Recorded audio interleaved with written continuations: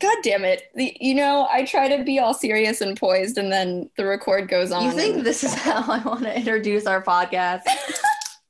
What conditions or stipulations,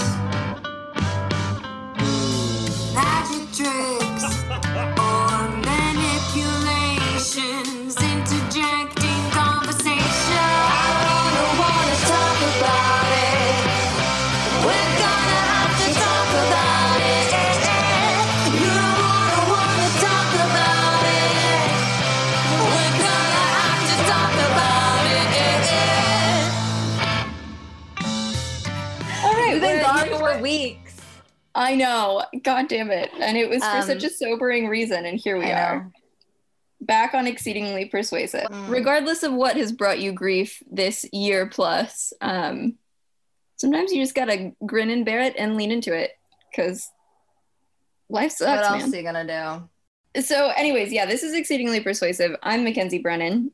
I am Brooke Rogers. Thank you for joining us. We missed you. Yeah, thank you guys so much for your patience. For those of you who are not on Instagram, because Brooke was helping me out with keeping everybody updated and just like staying in touch with my very sporadic communications. So in February, one of my best friends, Lindsay Schofield Kramer, lost her husband, Bobby Kramer, who was also a good friend, when he was killed by a drunk driver going the wrong way in Arizona.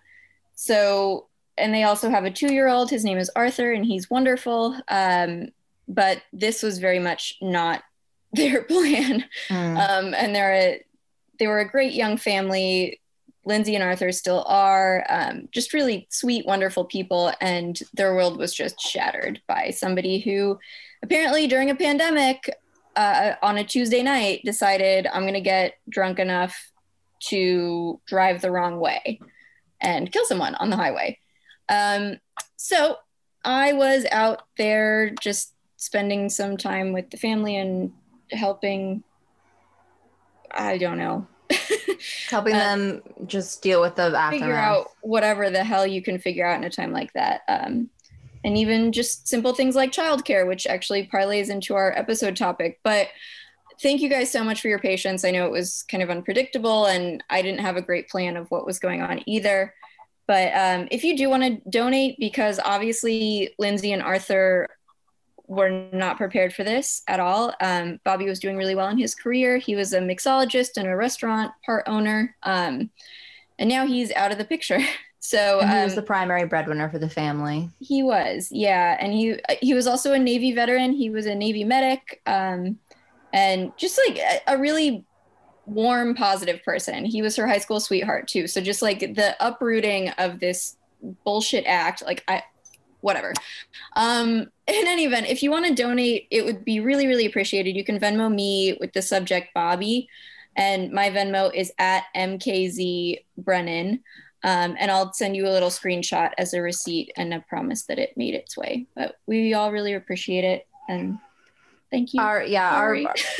No, it's not something that anyone sees coming, and it's to have it happen to someone who was a husband and a father of, a toddler, was heartbreaking, and a friend, and, just very, very loved by so many people.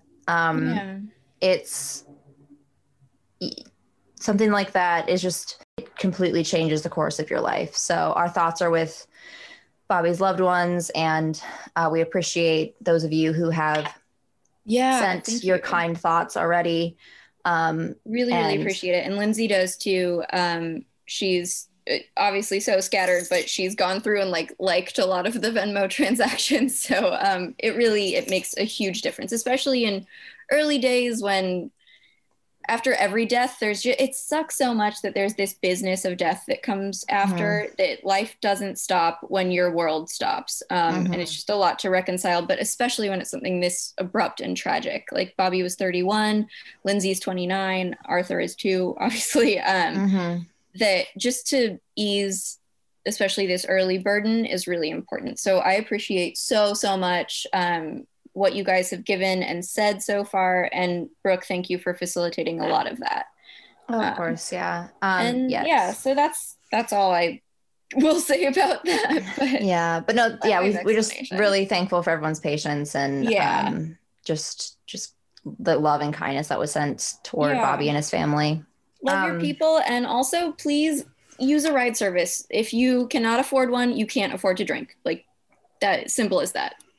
I mean, use a ride service, designate somebody as a sober driver, get a ride home from the bar in any way you can. But just, don't get behind the wheel of a car if you're not sober. It's so dangerous. So many lives end this way. It's crazy that still this happens. Yeah. I mean, you put yourself in danger, you put other people in danger. And it's just not worth taking someone else's life or your own. There's always another option besides getting behind the wheel of a car drunk. If it's Uber or Lyft or whatever it is, just cab, honestly, cab, just asking, having a friend come pick you up, anything is better than driving drunk. So that is true.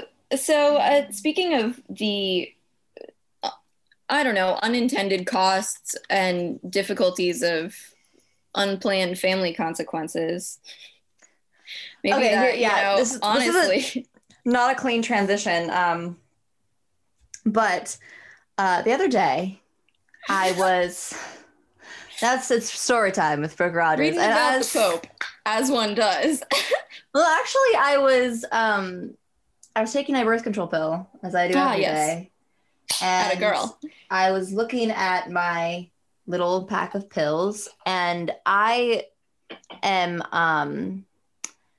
take all of my active pills back to back. So there's for those of you who don't know, there's 4 lines of pills generally 4 lines of pills in a birth control pack, and 3 of them are one color. And then there's a 4th line, which represents a week. That's a different 28 color. Days. So you got essentially a 4-week dosage. Yeah. Right. It's supposed to match up with your cycle. And I was thanking the gods of modernity once again that modern science.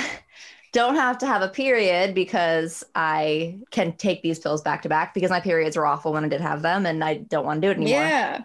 And the fact that I can opt out of that is amazing. And then I asked myself, why does anyone take these placebo pills at the end of the month and have their period if it's, if there's an option not to? Now, there are reasons why you would want to. And I will qualify this that a lot of the placebo pills, it varies the number of days. So I was on a pill for a while that only had a 4-day placebo course, because essentially you just want to alert your body to slough off the lining of the uterus, which even with birth control will fluff itself up a little bit, just because it does that fluffed. Regardless. Get fluffed. So it has to slough off all the puffy. Like one of those beta fish.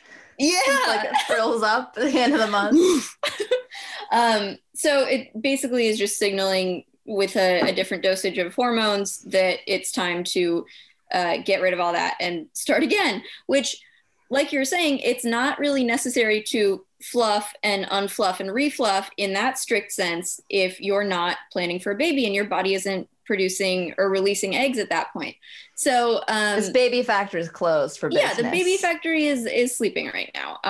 For an indeterminate NAFTA moved in and the factory shut down. Oh boy. Amazon set up shop and now all the local egg businesses are DOA. They had to pack up their tiny suitcases and move out. That was so the pills, the placebo pills actually do have iron supplements in them too, which are useful because sometimes the body will bleed because it thinks it's supposed to. And so that happens and you want to re-up your iron supplies. I get very anemic. And when you're losing blood, obviously you're losing iron. So sometimes the placebos do that. There is some thought about are your hormonal side effects worse the more months that you don't allow for that gap in hormone dosage? So there are some things that are unresearched or unverified, but the bottom line is that Yeah, you don't need to be fluffing up your uterus and shedding the lining if you're not making babies. So you don't really need that gap. I was like staring at these placebo pills, which, speaking of which, I'm very anemic as well, by the way. All hot girls are anemic. Yeah. I am both irony poisoned and iron deficient. Yeah, we bruise like bananas in this house. Yeah, I have bruises all over my legs 100% of the time, and I never know where they came from. And I know that's like basically a meme by now. Everyone's like, oh, women, they're always bruising their legs and, you know, wanting to vote. Bitches, women be bruising. But honestly, like periods and hormones are a huge part of that because you do tend to retain iron and keep it less with our women are all anemic because women are all, you know, they're all bleeding for a week out of the month. Lose a huge volume of blood every month. Yeah. Sorry. I don't take my placebo pills because I can't afford to lose any more blood. I already look like a newly fresh English corpse. Please. I don't need You look like Prince Philip as he was released, thriving and dead from the hospital this week. But yeah, so why have a period? So Brooke? That's my question. I had remembered this thing in the back of my mind where I read somewhere that it was the Pope's fault somehow. And generally when people tell me it's the Pope's fault, I say, of course it is. I know it is. Not even like this Pope, Pope Francis. It's not even it's just the Pope, the not even the man, but the position. The office of the Pope has done so much. We don't even talk about the one that was a Nazi. Girl, it's like pick your poison. And then you get back to the Crusades and we're just like, what degree of ill are you looking for this week? So I remember in the back of my head that the Pope was responsible for there being placebo pills in birth control packs. And I was like, why do I think that? And, you know, again, my bias in general is just to blame it on the Pope. Probably, so I was like, maybe is this something that I made up? But no. When they were creating birth control pill packs, they decided to put the placebo in so that women would keep having periods because they thought it would placate the Catholic Church into allowing Catholic women to take contraception. It just begs so many questions. It's like, because on the one hand, I'm like, why did they think that the bleeding was important? But then the next thought is like, yeah, you know what? They probably do. There's probably some weird old man church obsession with the bleeding part. Because usually they make up some roundabout nonsense way where it's like, in this line of the Bible, it talks about the rain that comes every month. So that means that God wants you to bleed and suffer to bear children. Like, I don't know. I don't know the exact argument made on behalf of that. Apparently their line was so much conception prevented so many homicides. That was like the line that they would use when talking about any kind of birth control, including the wording of that makes no sense because it's like prevented is not akin to actively taking. Right. So like, does life begin at conception or does life begin as a sperm before that? Yeah, this is like the 1950s. That's not that long ago. The 60s to now. Yeah, that's honestly the lifetimes of our parents. What do you think they say now? Because what we're talking about today is, oh boy, primarily birth control and abortion and women's health policy in Venezuela under Nicolas Maduro, and how both the US's domestic and international policy has affected that, and what countries should do in an international community when a very socially regressive and very needy country needs aid but is making very bad domestic policy decisions. And also, I think in a broader, more like abstract sense, looking at Venezuela as a sort of test case, not to dehumanize it, but a test case in what happens when women are deprived of reproductive choice. And we talk all the time about, you know, theoretically about what would happen in the United States if abortion were made illegal in every state. In so many states, it already effectively functionally is, because women have to drive to other states to access healthcare or they can't, because they can't take a day off their jobs. They can't pay for it. Like, there are a lot of places where practically it is impossible to access reproductive care. But, what would it look like if not only abortion were made illegal in all 50 states, but also what happens when women have zero control over their own reproductive lives because they don't have access to birth control or contraception of any kind. And it's Which sort of apparently now we only realize things when they come to their absolute worst. I mean, you look at the COVID crisis and people can yell and scream about policy and say, like, this is going to happen, this is going to happen, please don't let this happen. And there's something about the way that our national attitudes and understanding of civics has gotten that and maybe it's a little bit that we're desensitized by now too, because a lot of things are, I mean, you and I have joked about how everything under the last administration was unprecedented. And it's like, yeah, but it kind of was. That we kind of, you almost have to get numb to people saying this is a really bad thing until or unless it gets really, really bad. And it gets to that point where people are dying in an immediate sense. So again, like you said, not to dehumanize or distance the reality of the situation in Venezuela, but here we have a very close to home in a human sense example of what we've been saying will happen and does happen when these resources don't exist. Right.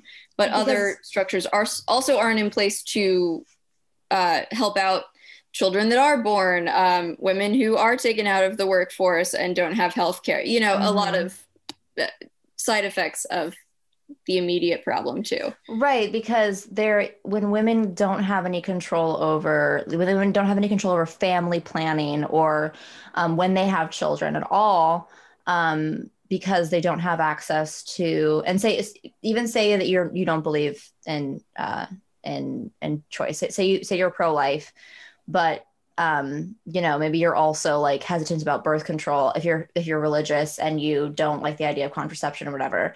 It's like, this is what happens when women don't have any control over when they have children or how many children they have.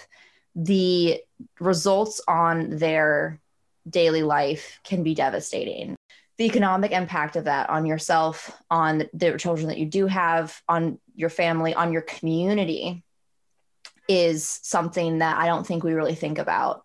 And the government at large. I mean, there's the community in a local sense, and then there's the fact that we're talking about a country that in a way that's related and in a way that will get a lot worse is already struggling a lot economically. And the solution is let's add, Maduro apparently told every woman to have 6 children on top of this. So it's like we have a strapped financial system, insufficient aid structures, let alone things like education and healthcare to prevent negative impact.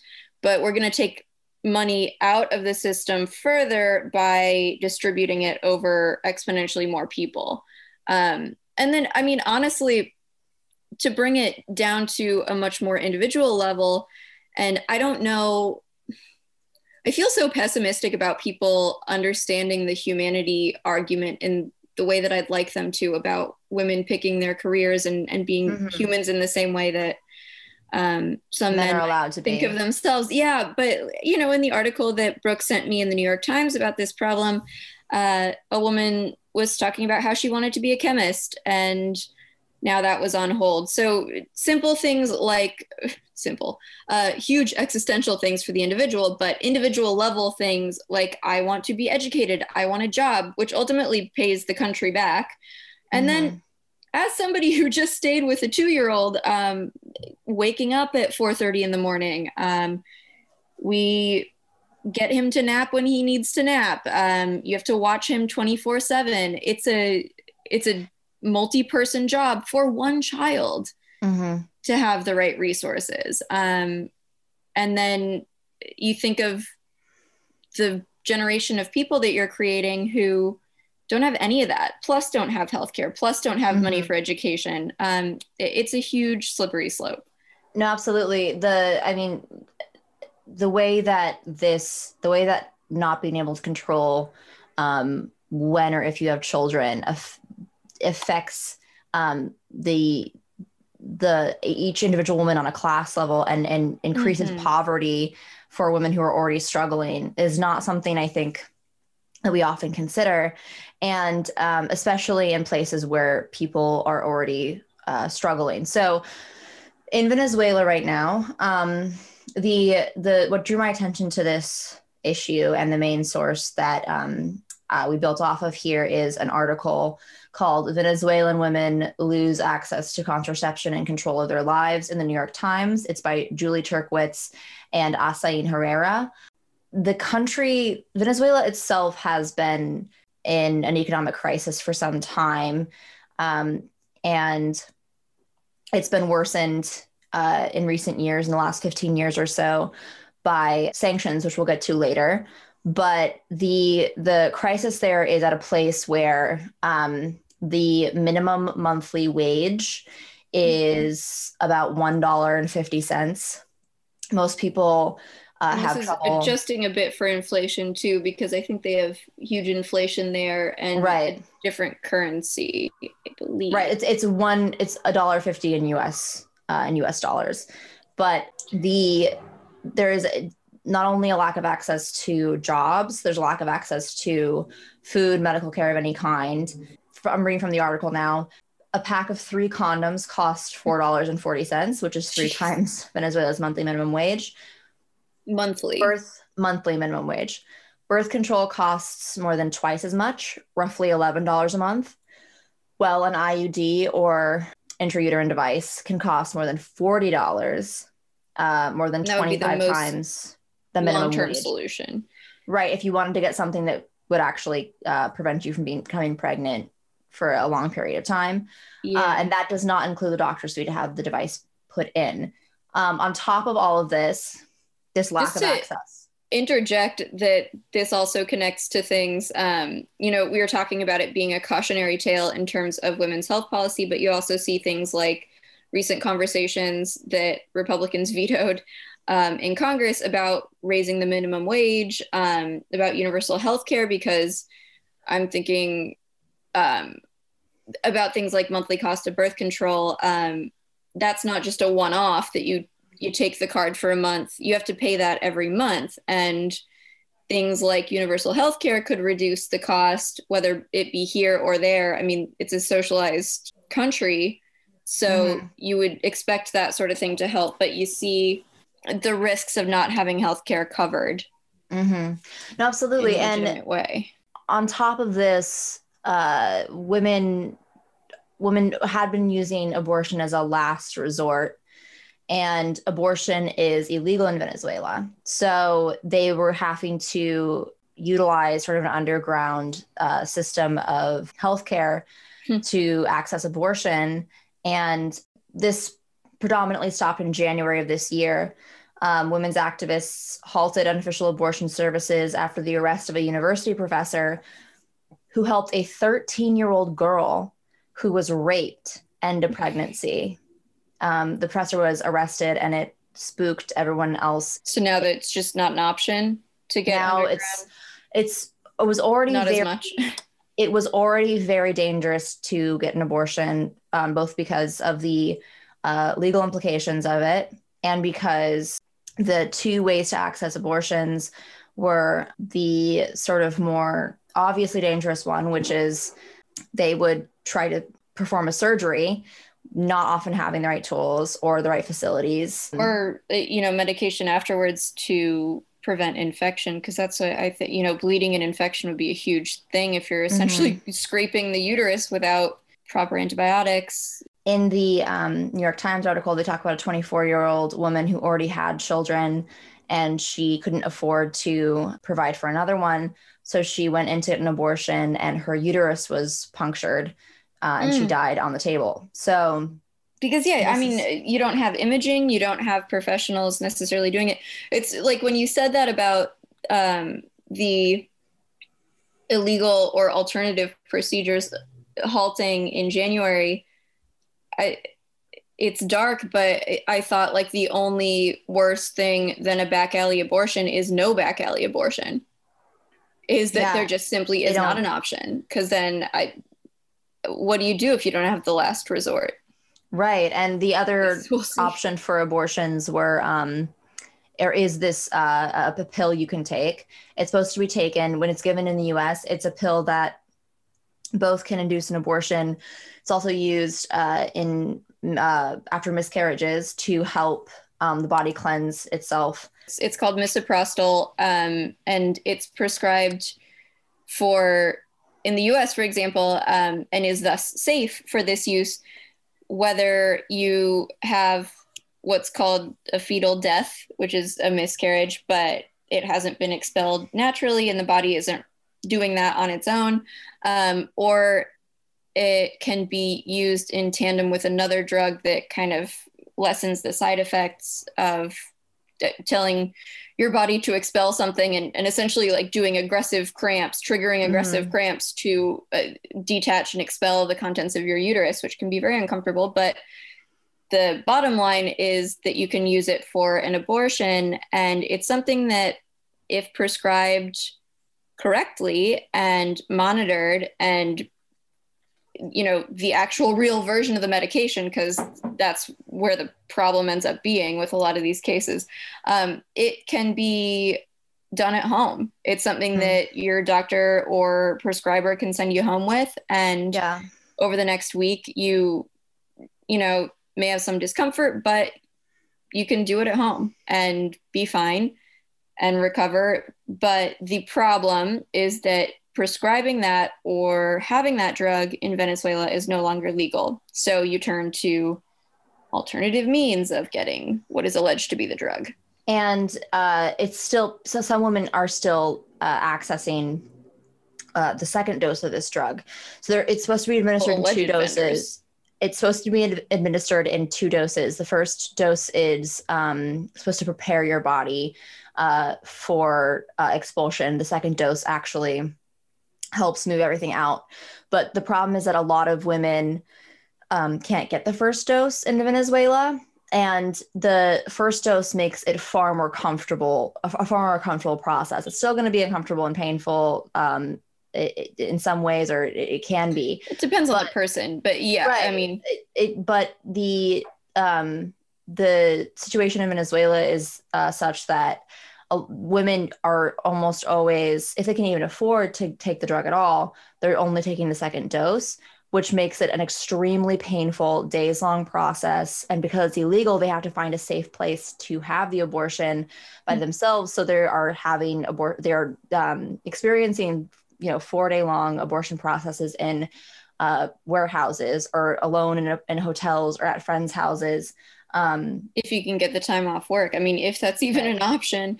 Part of the problem, which is it might actually be worse. The New York Times mentions this Jose Vende Todo website, which is essentially Jose sells everything.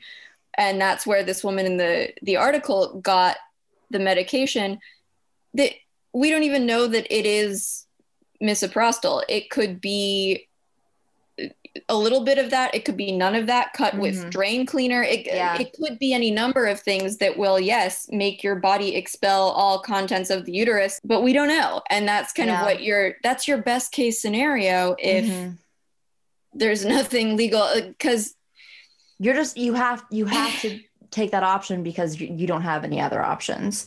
And it's excruciating. If you don't take the first dose, it's an excruciating process if you're only taking the second. But this is literally the only option that women have. And one of the stories, again, in the New York Times article, was of a girl who was assaulted by her boyfriend, and she had to get the abortion. So it's not even so simple that you can say, like, okay, well, and not that this should even have to be part of the conversation, but someone might say, well, okay, if they can't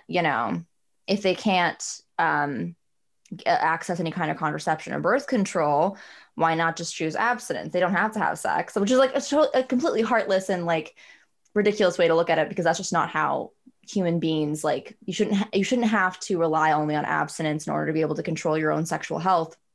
But that's not even a choice, because a lot of these women who are being forced to make these choices were sexually assaulted. So it's just, it's dehumanization on top of dehumanization. And you think this makes a person for that person's whole life. And so whether or not you have children, I don't have children. I love, for example, Arthur. I would want every opportunity for him. And then I imagine a mother with children, same deal. That if you can't give every opportunity to your child or any potential child, you don't want to make that person, because it's not fair to them, let alone it not being fair to you. So, and in a lot of these cases, these women already have children. And one of the first stories that they talk about in the New York Times article is a 25-year-old, it's my age. She is pregnant with her 6th child. She already has 5 children and she's pregnant with her 6th. Her and her husband have been looking for contraception for years. They are constantly looking for birth control and condoms. They very rarely can access them. So they just keep having children because there isn't another option. And again, yeah, you can say like, if your first instinct is like, okay, well then just don't have sex anymore. Yes, they tried. It sounded like they tried that Venezuelan women were forced into that position after Chavez and in Maduro's regime. It sounds like a lot of women chose to be abstinent, but again, it's not and couples too. But then obviously you factor in things like overt assault and things like pressure in a marriage, for example. Well, in agency and priorities. I mean, you think about it takes 2 to tango and sometimes 2 to not tango, and the male partner's incentive to not do it is going to be very different than the female partner's because the burden is so directly different. Weighted one way.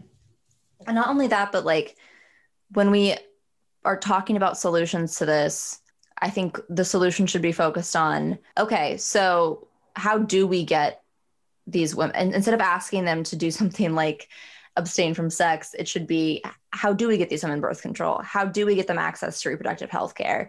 How do we, give them more bodily autonomy in general? And the problem is just that this has been a situation that has been compounding on itself for 2 decades. It's not only a social issue in that even in the article, there's a woman who was quoted as saying that Maduro never got over his way of looking at women as incubators. And so there's a social side of this where like what we were saying as a joke with the sperm thing, that it's just a place to put your babies for a little while until they're fresh.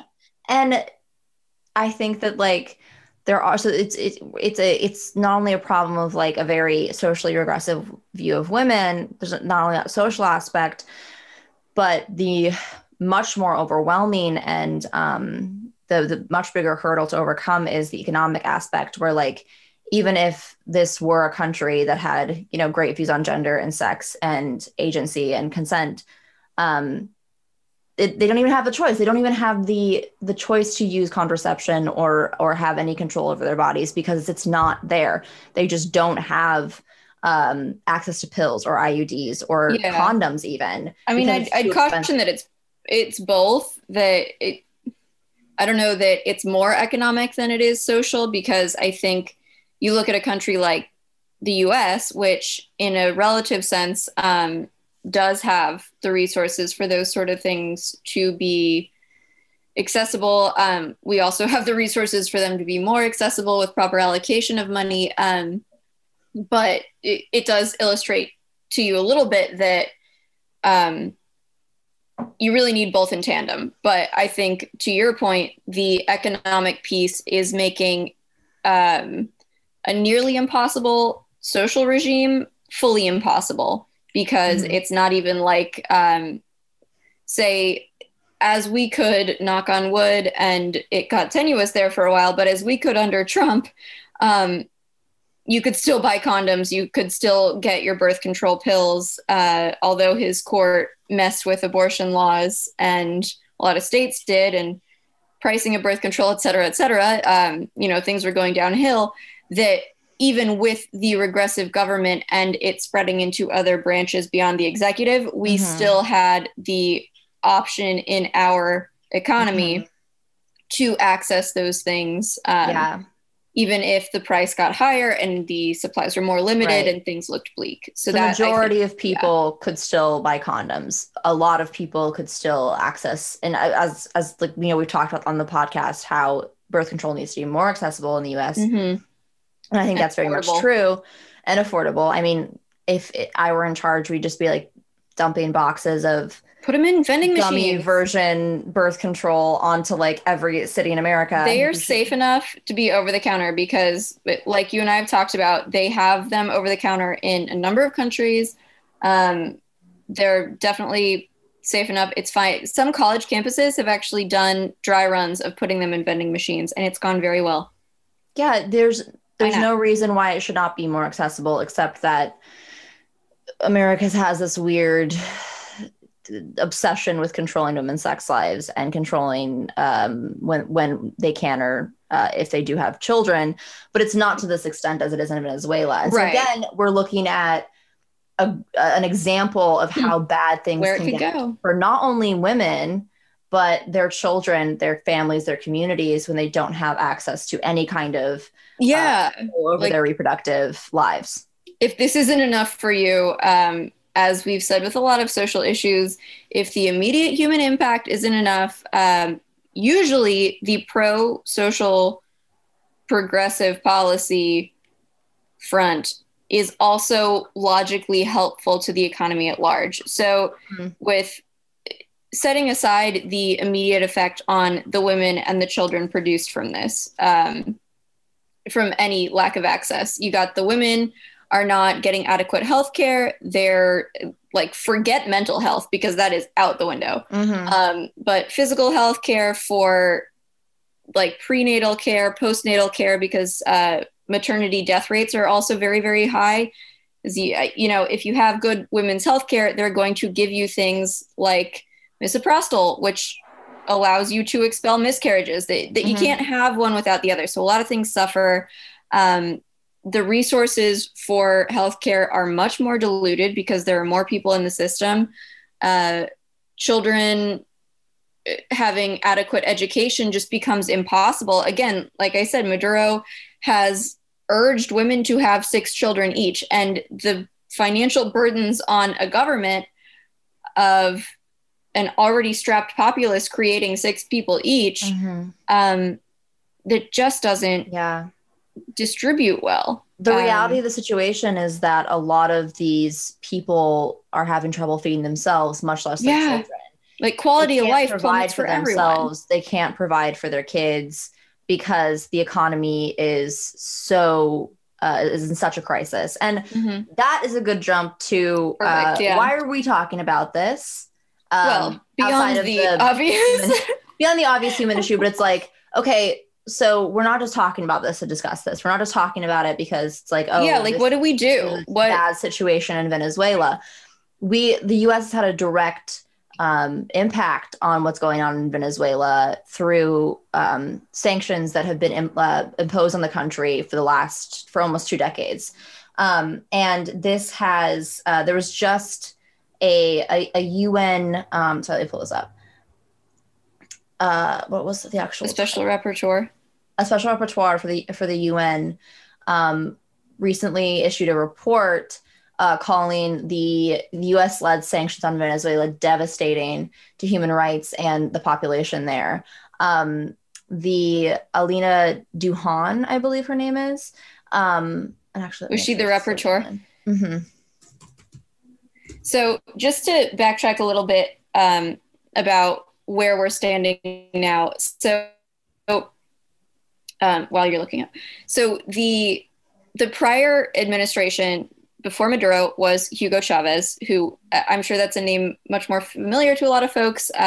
He and G.W. Bush did not like each other. There were a lot of nasty sentiments on both sides. I don't know enough to delve into who was right, who was wrong. I seem to remember something about Americans being demons, and then obviously G.W. Bush hit back with these sanctions. And it goes back even further because Venezuela, despite being a huge oil producer and a member of OPEC, which is the Organization of Petroleum Exporting Countries. So obviously we care about them and we need them in some sense.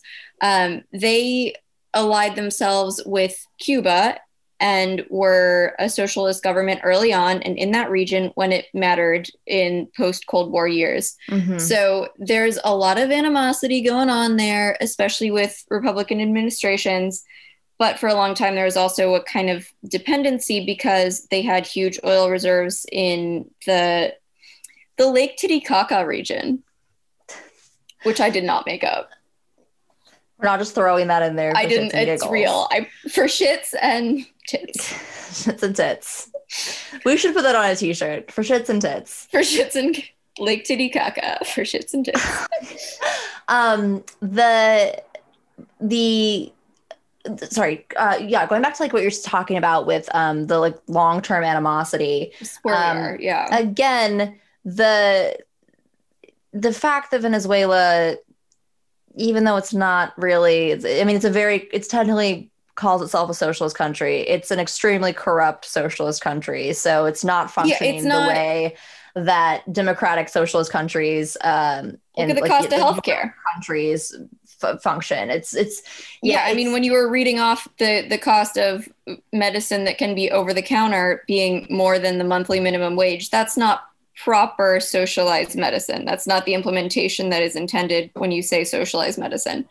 Right, but the fact that this regime calls itself socialist, it's the Cuba socialist era. It's that whole like, God, Red Scare, commie nonsense. I mean, you look at was evil in some ways, but since the Cold War, since before the Cold War, there has been extreme animosity toward any group that labels itself, any group or country or organization, anyone that labels themselves leftist, communist, socialist.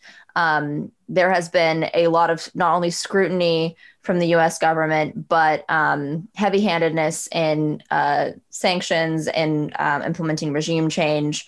We saw that with the Sandinistas in Nicaragua in the 70s. We saw that all over Central America during the 60s and 70s. They were very invested in making sure that quote unquote socialism didn't take a foothold. Basically, we got our way. I think at a certain point, and this is why we need women in charge, it was just like these ego-based pissing contests that we didn't want to lose at a certain point. And we wanted our guys, and we wanted control, and we wanted to show that we had the bigger military dick. It was really like that's what it came down to, especially in Central and South America. I think that the U.S. government has had a vested interest in and ensuring that any regime that claims to be socialist, even if it's not effectively socialist, does not succeed. And we especially around the Cold War, as you said, we saw that.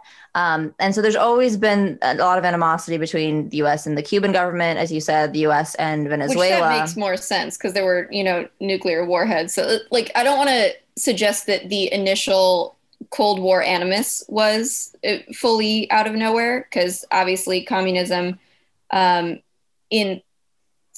pre-Vietnam communism, I think, was a very different animal. And it was just as corrupted from the actual concept of textual communism or socialism. But because the Cuban government at no point was proper, perfect anything that was human-centric. But, I digress, except that we held this grudge because at one point there was a real threat from a communist nation nearby. And so like the men in power just got really fucking invested in winning forever. Yeah.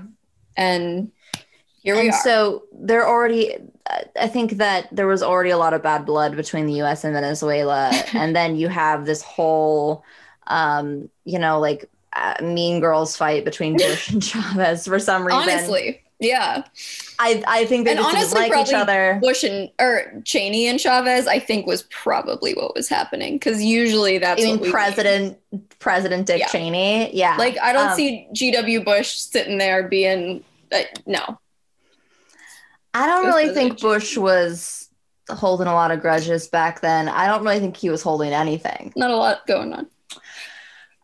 But the outcome of all this is that so in 2005, 2006, the U.S. implemented sanctions on Venezuela for a variety of issues. They said that they were not properly adhering to the drug trafficking related. Venezuela had failed to adhere to obligations under international narcotics agreements. There was also a terrorism-related sanctions in 2006, determining that Venezuela had not been cooperating fully with the United States' anti-terrorism efforts. These specific sanctions, even though they may have impacted the Venezuelan economy to some extent, they don't really have a lot of they were mostly like targeted sanctions, including it said that the the United States prohibited all commercial arms sales and retransfers to Venezuela. That's not really what we're talking about here, but that's where the sanctions started, was in 2005, 2006. And the catalyst isn't necessarily wrong. Like, sanctions as a general rule are not inherently good or bad. In a sense, it's essentially depriving another country of economic benefits that come from interacting with you. And in a very internationally interdependent world and market, especially one where we as the US are a very prominent, if not the prominent player, it has huge implications. But as we saw with Iran about 2 years ago now, you tap into your Bush voice there. Iran. Nuclear, like, it can be an effective tool to exert international pressure for things like human rights. Drug trafficking in Colombia and Venezuela was a huge problem, I think still is, and there was a lot of violence that came out of that. But it can be a way to exert pressure in an international scale without sending in military agents, without doing things that are directly violent and, use intrusion. Just as a side note, before we get too far off of this, I did look up some of Chavez's quotes about G.W. Bush. Read them off, baby. That I remember. At the UN, G.W. Bush, 2006, Chavez said, "Yesterday, the devil came here, right here, and it smells of sulfur still today." And then, sorry, but that's the most metal thing that's ever been said about GW. It's that I remember that being the smells of sulfur. It's kind of creative, like, it's kind of good. He had a flair for the dramatic. I mean, I get why Bush was mad, but it's kind of funny. More on Bush in 2006. "You're an alcoholic, a drunk, a liar, an immoral person, Mr. Danger. You are the worst, a psychologically sick man." So they didn't like each other, and obviously there's more going on here than just... Why was he determined to make George W. Bush sound so cool, is my question. Mr. Danger? It's hard to make him sound so legit, but... I know. Yeah, so I'm reading through, and there's a lot of... he's talking about Yankee shits, go to hell 100 times. So, yeah, Chavez... He sounds like text you send back and forth to, like, an ex you have a beef with. It's like, go to hell 1,000 times. You're the devil. Yankee shit. You drunk. Yeah. So obviously there was some tension there that I think escalated some of the economic strain beyond where folks on both sides of the aisle at the time wanted it to go. Because, again, at the time, under the Chavez regime, oil was doing pretty well. They still have very good reserves, but apparently these economic strains have not helped with that. But yeah, so sanctions in general, Brooke, you were saying they started in the Bush administration. 2006, yeah. Again, those are kind of okay. More okay. They didn't really have, they were so targeted and so specific. That, again, it's like they prevented firearm sales. Okay, so not the whole economy. And the drug trafficking related sanctions, again, didn't really have a widespread effect on on the economy itself. But in 2014, 2015, under President Obama, a couple executive orders were issued and one act was passed, the Venezuela Defense of Human Rights and Civil Society Act of 2014. It required the president to impose sanctions against those whom the president identified as responsible for significant acts of violence, serious human rights abuses, and or anti-democratic actions. They continue to extend this. So it's like this was implemented in 2014, but it's been extended to 2023. And again, human rights and anti-democratic stuff did happen. And there was suppression of protests around this time that they were concerned about. And drug trade violence. The majority of these financial sanctions were focused on Maduro himself, his wife, his son, his executive vice president, 8 Supreme Court justices, the leaders of the Venezuelan army, National Guard, National Police, governors, things like that. So it's like the director of the central bank. So it's government, it's the government itself. And they actually lifted sanctions against the former head of Venezuela's intelligence services after he broke ranks. So it was more targeted. It was more specific.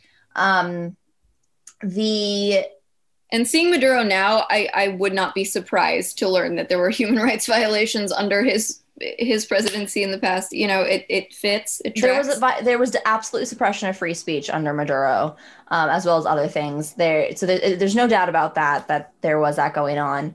But then in 2017, August of 2017, President Trump expanded these sanctions. He issued an executive order which prohibited access to U.S. financial markets by the Venezuelan government. And it also restricted the state-owned oil company, which is that's their bread and butter. That's the main way that they make money. That's their main export. Yeah, and I think Brooke and I were looking into it a little bit before, and Brooke, you said that they have the largest oil reserves in the world. And then now I saw that under Maduro, they are only able to tap that with one drill.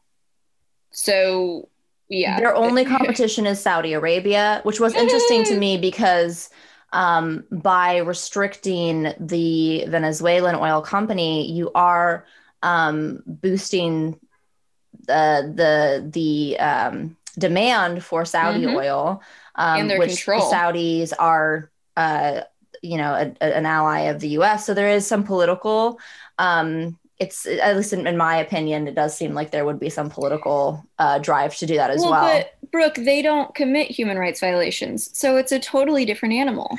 And that's it, isn't it? Because the way that I think this is actually the kind of the seed of my problem with these sanctions to begin with, is that even though it's inarguable that human rights violations have happened under the Maduro regime, the way that we pick and choose who we impose sanctions against depends a lot on how much how beneficial our relationship, staying on good terms with that country is. So Saudi Arabia is allies of ours. They are a huge source of oil. An ally with Trump particularly. I mean, he was willing to turn heads on human rights abuses more than I think anybody else in the government, even on the Republican side, would have. But it's not like it's not like we were any more cozy, towards Saudi Arabia underneath the Obama administration or the Bush administration. The Saudis have always gotten away with human rights violations under every one of these administrations.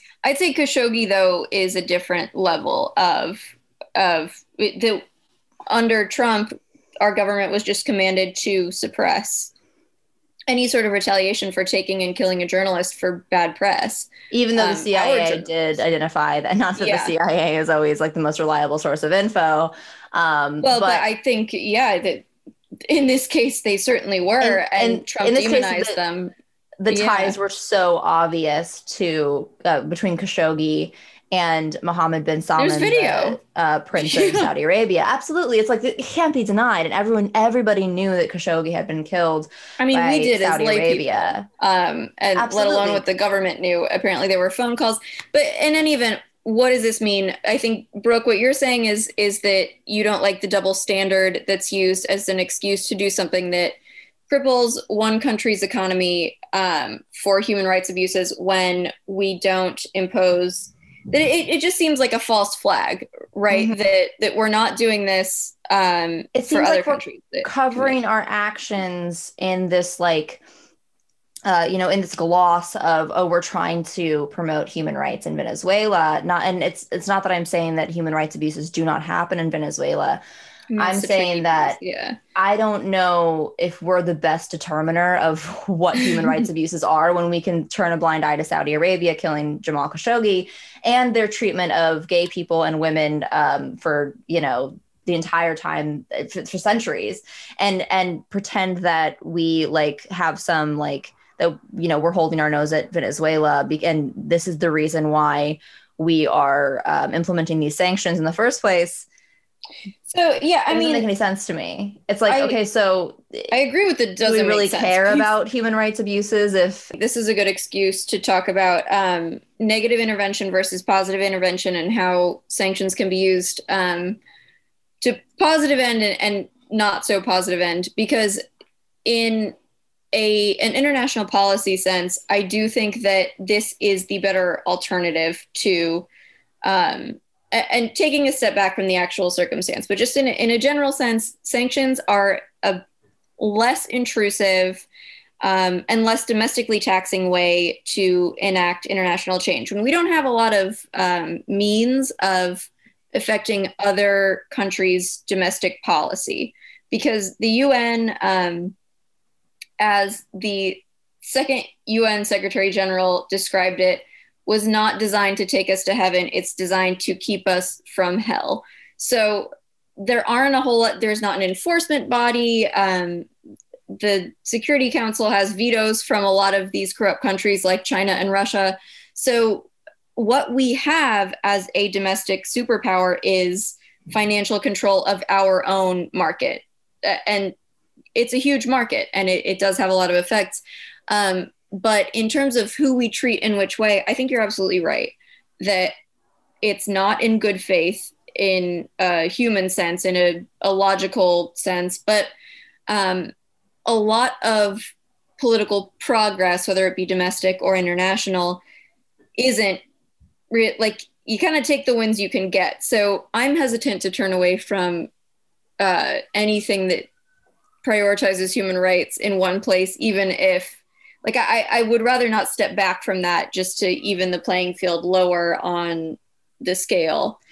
And that's true if the sanctions on the Maduro regime were having some positive effect, I might agree with you. But this UN report from Alina Dohan specifically outlines how the sanctions are quote unquote constitute violations of international law and have exacerbated Venezuela's economic crisis with ineffective and insufficient carve-outs for humanitarian issues. Basically, the sanctions have crippled the economy, and the people who are being hurt by it are not the Maduro regime. It's the people at the lowest classes, the most impoverished people in Venezuela. And so and the carve-out sounds, that's probably the key to it, right? That there could be things like carve-outs to allow extra money for medical care, for contraceptive access, for things that would directly impact this.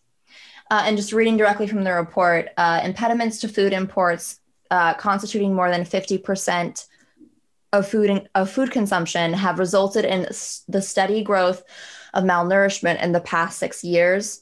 Also the impact of trade sanctions is particularly felt in the Venezuelan countryside, where agriculture activities have all but stopped since imports of diesel fuel have dried up. So the trade sanctions implemented primarily by Trump in 2017, 2018, and I believe 2019 as well, he like tripled down on these sanctions. And funny enough, through enacting 3 executive orders. So this wasn't through Congress, it wasn't through the legislature. It was through executive orders that he prevented transactions of cryptocurrency. He iced Venezuela out of the financial markets. and prohibited transactions related to purchasing Venezuelan debt. So this just like kneecapped Venezuela's economy. Anything, and it is worth noting that executive orders, that for international issues, it's the one field that it's more common to have executive orders be the instrument, because the executive has a lot of international power. But that said, when you hear all these issues about implementation, because when we talk about the special rapporteur's report for the UN, that's on the sanctions at large in Venezuela. It's not specific to this women's health issue, which has suffered in response. But you think about the Trump administration, who was doing foreign policy, who was drafting these things. I don't imagine that it was anyone who was particularly well versed at execution of these sort of things and human rights carve-outs and policy carve-outs in general, let alone if it's related to women's health and access to that sort of thing. So it comes as no surprise that this is poorly executed. So if you're up for it, I would wrap up with the unresolved question of what we do in this case, which has come up a lot of times before and will again, of countries beyond our own that are related to our economy somehow, obviously, because everybody is, and are in need of dire financial support. And the people didn't do anything wrong. I mean, the citizens are just living there. At least allow not even active aid, but just releasing our vice grip on their economy, letting them trade and interact with the market would be, I think, helpful. Yeah, and the humanitarian carve-outs, like tailoring these sort of things, like as you said before, right? The previous sanctions are more targeted, so. So it seems like something you could do and make effective use of a kind of non-interventionist intervention and international pressure. Yeah. That doesn't. My opinion is that we should take the L, realize that the sanctions have not had their intended effect, which is pushing Maduro out in favor of Juan Guaido, who is the leader who's recognized by the United States due to contested election in, I believe, 2017, which is when Trump first implemented the new sanctions. Realize that this is not having the intended effect, realizing that it's actually hurting the Venezuelan people more than it's hurting Maduro or his regime, and step back and look at the sanctions that we have and eliminate the ones that are crippling the Venezuelan economy. And if we wanted to target Maduro and his people, the people in his government specifically, like the ones in 2005, 2006, and under the majority of the ones under Obama, did, but in a way that we know we're not just harming people who are already in an extremely bad situation. It seems like you could almost just repeal and replace in one fell swoop, that it wouldn't have to be get rid of the measures and wait and retailor something, especially if a lot of this is done through executive order. Just replace it in an executive order that makes the requisite carve-outs and instead, gets rid of the sanctions and targets whatever entities and maybe businesses at large. Like, there might be national economies and national scale things in Venezuela that would do well to be targeted if they're weapons sales or governmental entities, whatever. That you could just replace it in one action with something that is better targeted and with the requisite carve-outs for international aid, medical help, financing those sorts of efforts, whatever. Yeah. And I think that it's not like, there aren't people who understand the situation and can give advice and expertise about, like, Biden, okay, this is what we can do. Yeah. They know what they're doing. Like, I know very little about Biden's specific, feelings about what's going on in Venezuela now, feelings or what his policy expertise, right? Like, because that's kind of the line I draw. I don't know if I agree with what they're doing, but every administration, save for Trump, at least hired experts. And so in that sense, I'm like, at least if they do something, it's intentional. Which is less than we can say for who drafted the last orders. So, Well, I mean, it does seem like if the intention was to harm, Well, Venezuela, I don't know what Trump was intending yeah, to I do. mean, you're right in the sense that he was just like, fuck you. And that was it. That was Mhm. the extent of his feeling on anything. But I don't think that if we don't know what we're doing in Venezuela, we should get out of Venezuela's business. That's what I'm like. It's like but we don't. I feel like there are people who can explain and look. I mean, we look at this UN report itself, and it's like obviously it's pointing out that there are flaws with the sanctions that we've put in place now, and it's telling us how we can adjust those sanctions in a way that's not going to be as harmful to the Venezuelan people. So that to me seems like a solution right there. It's like, okay, we just know draft how. in accordance. Yeah. Yeah. Because we're kind of out of Venezuela now. And that's the distinction between these negative sort of reactions, which are pulling ourselves out and saying, you can't interact with our economy, you can't get money from us. And what they did with School of the Americas and More assertive. And interventionists, like actually going in and sending people in, that this tends to be the more pull out way of intervening in general. So it beats the alternative in the sense of like boots on the ground or training militias, but because it basically just says you can't play with us. And so what we want is them to be able to play with us morally. Yeah, and I think one thing that we talk a lot about how, okay, so these sanctions just say like you can't interact with our markets, but one thing that popped out to me in the CNN article on the special UN report is that it says U.S. led. I think that's key because it's not just that the U.S. is implementing these sanctions. The EU is also implementing these sanctions because they tend to follow our lead. And so it's like, not only are we signaling to Venezuela, not only are we signaling to Venezuela that we are going to put our boot down, maybe not physically, but metaphorically on them, but we're signaling to other countries that they should do the same. So this, and by especially pulling if out and easing, allies, they have to. Yeah. By easing up on them, I think that other countries will follow suit, and hopefully the people of Venezuela won't be under so much financial pressure.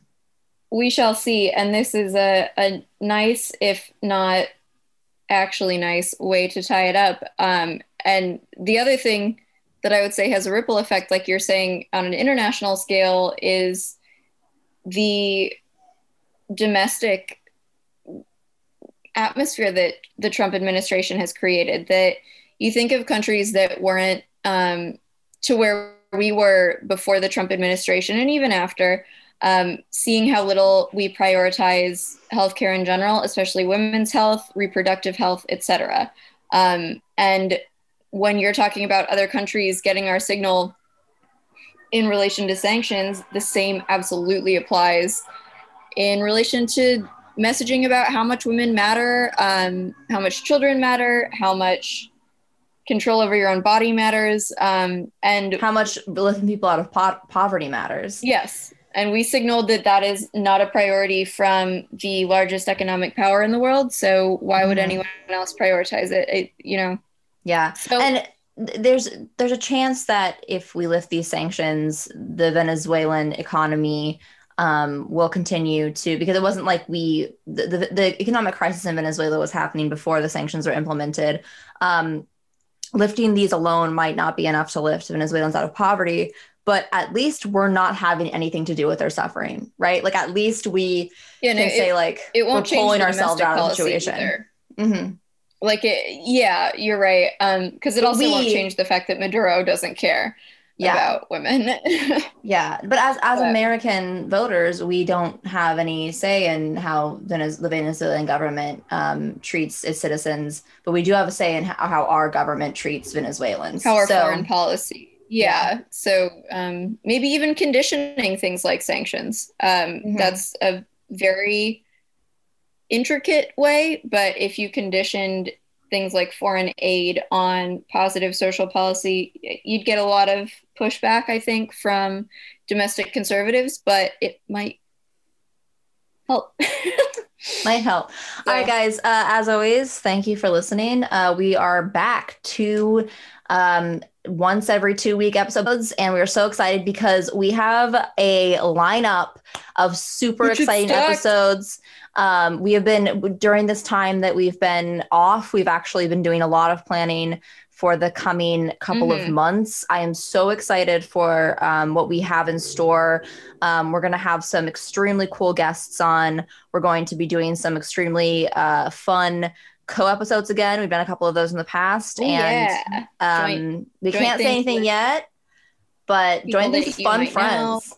Yeah, and super cool friends. And I spent a lot of time on the floor with Arthur thinking about episodes because there's not a lot else you can do when you're constrained to the floor with your feet in the air. You know what? 2-year-olds have some great ideas. I'll tell you that. They're very, they haven't gotten their full adult brain yet. They're creative. Involve the alphabet and the progression thereeof. So that's a fun idea. We're going to recite the alphabet as bonus material.